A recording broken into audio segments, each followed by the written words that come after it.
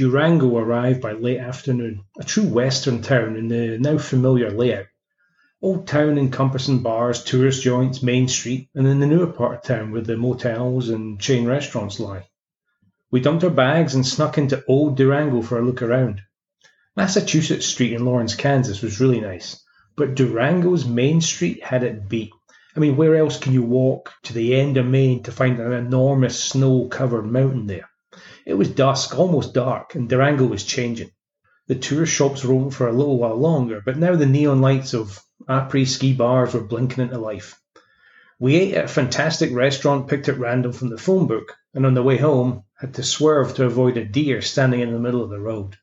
We're definitely in the mountains.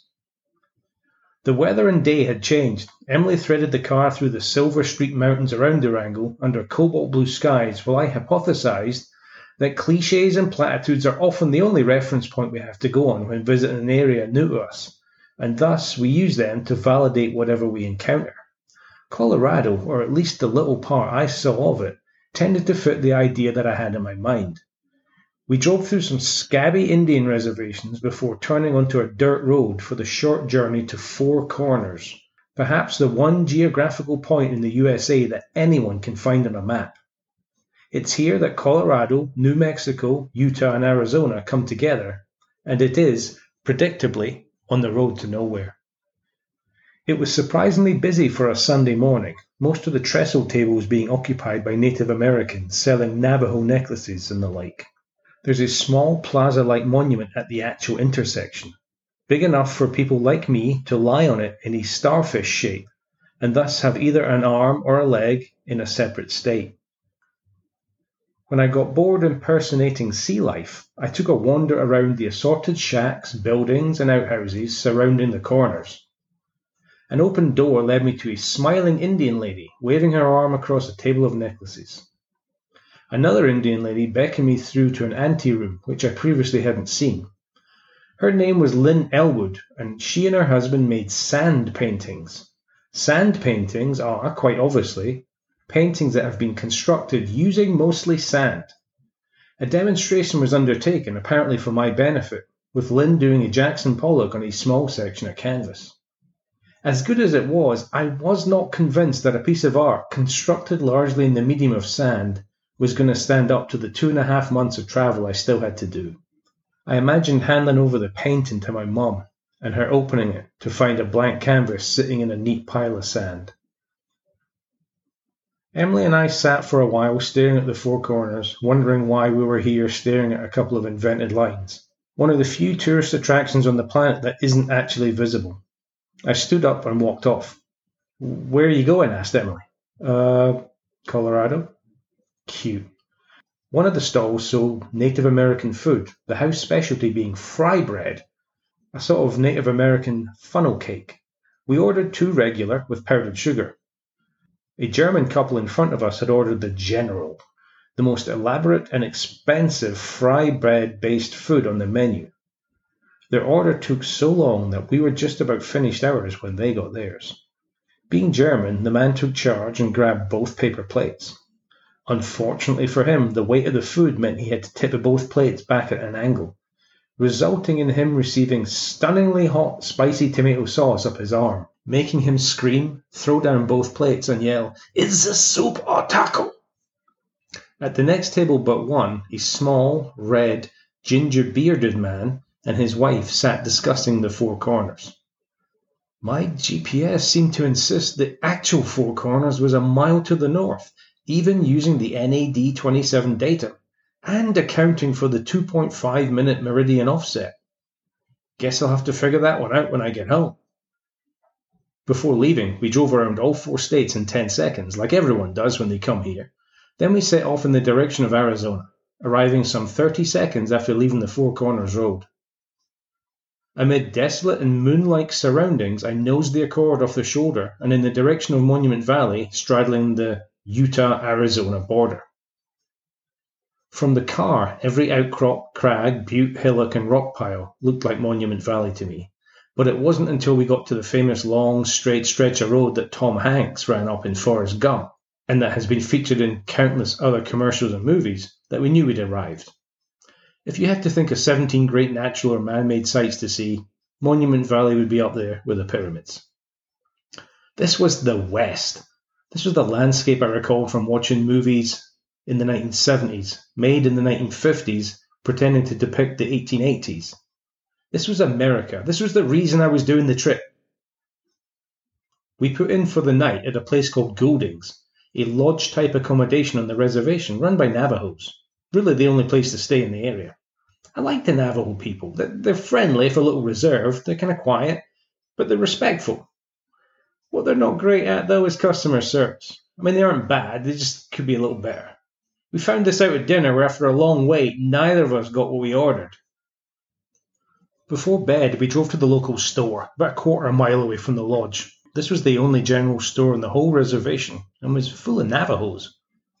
A sign on the door said, "We take reservation coupons." On the way back, Emily pulled over and killed the lights. The store and lodge, only a few hundred yards from where we sat, were barely distinguishable. The dark had enveloped them.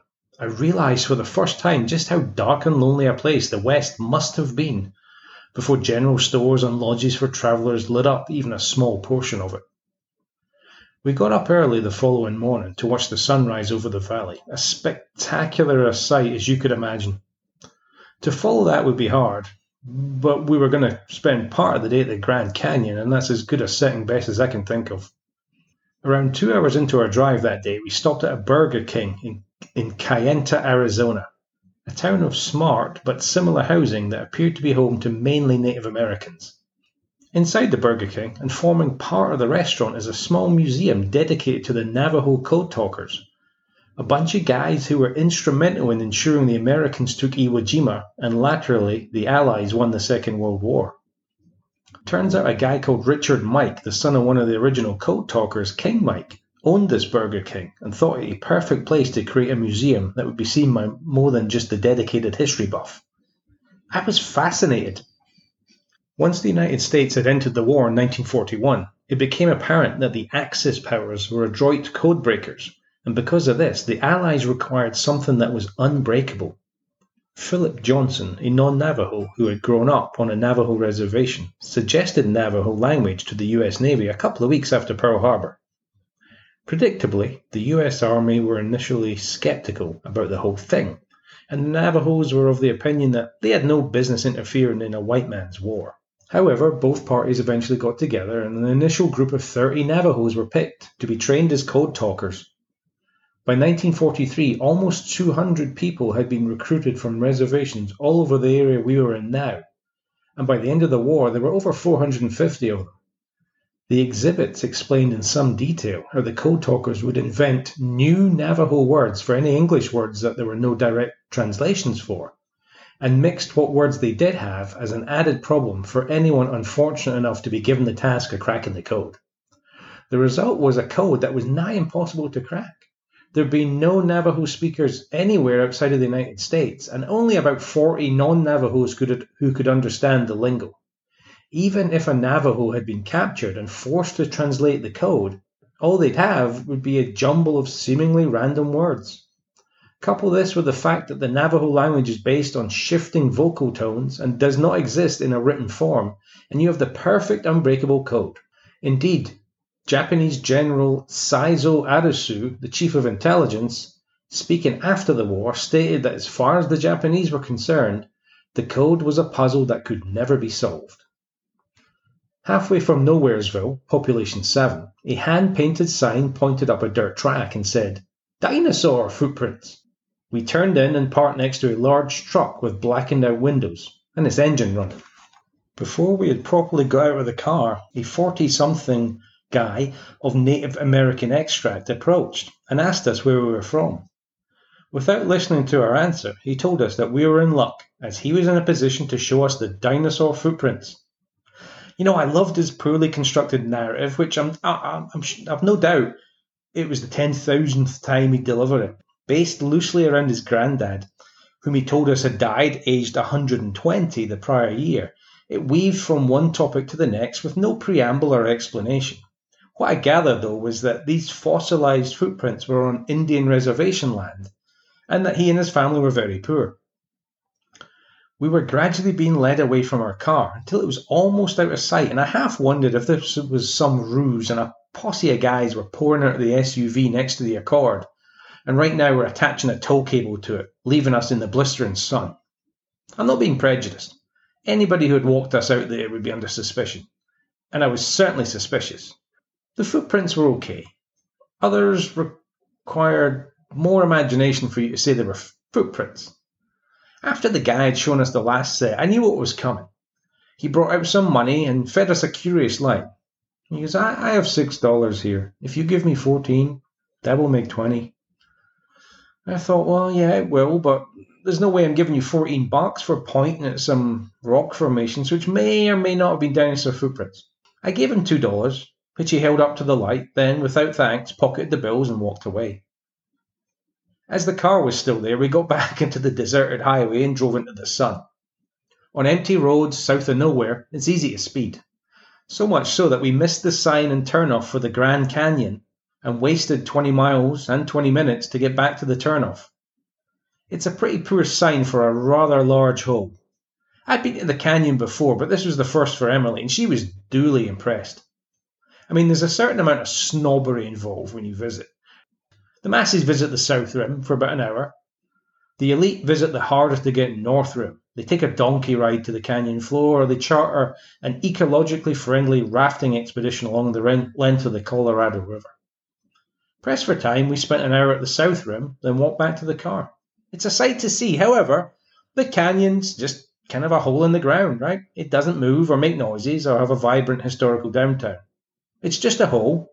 It is, in essence, the opposite of a mountain. The sun was almost down to the rim as we left the car park and headed for Sedona, a couple of hours south of here. The countryside that I was able to see in the darkening gloom was nothing like the Arizona of your imagination. Northern Arizona looks more like Colorado, pine trees and snow. It's not until you get near Sedona, south of Flagstaff, that things change to a more recognizable rocks and sand of the movies. Talking of Sedona, Sedona's the red rock place. This small town is supposedly a vortex for New Age powers, meaning every wacko, weirdo, crusty, and as yet unclassified New Age person has at one time paid homage by stopping there.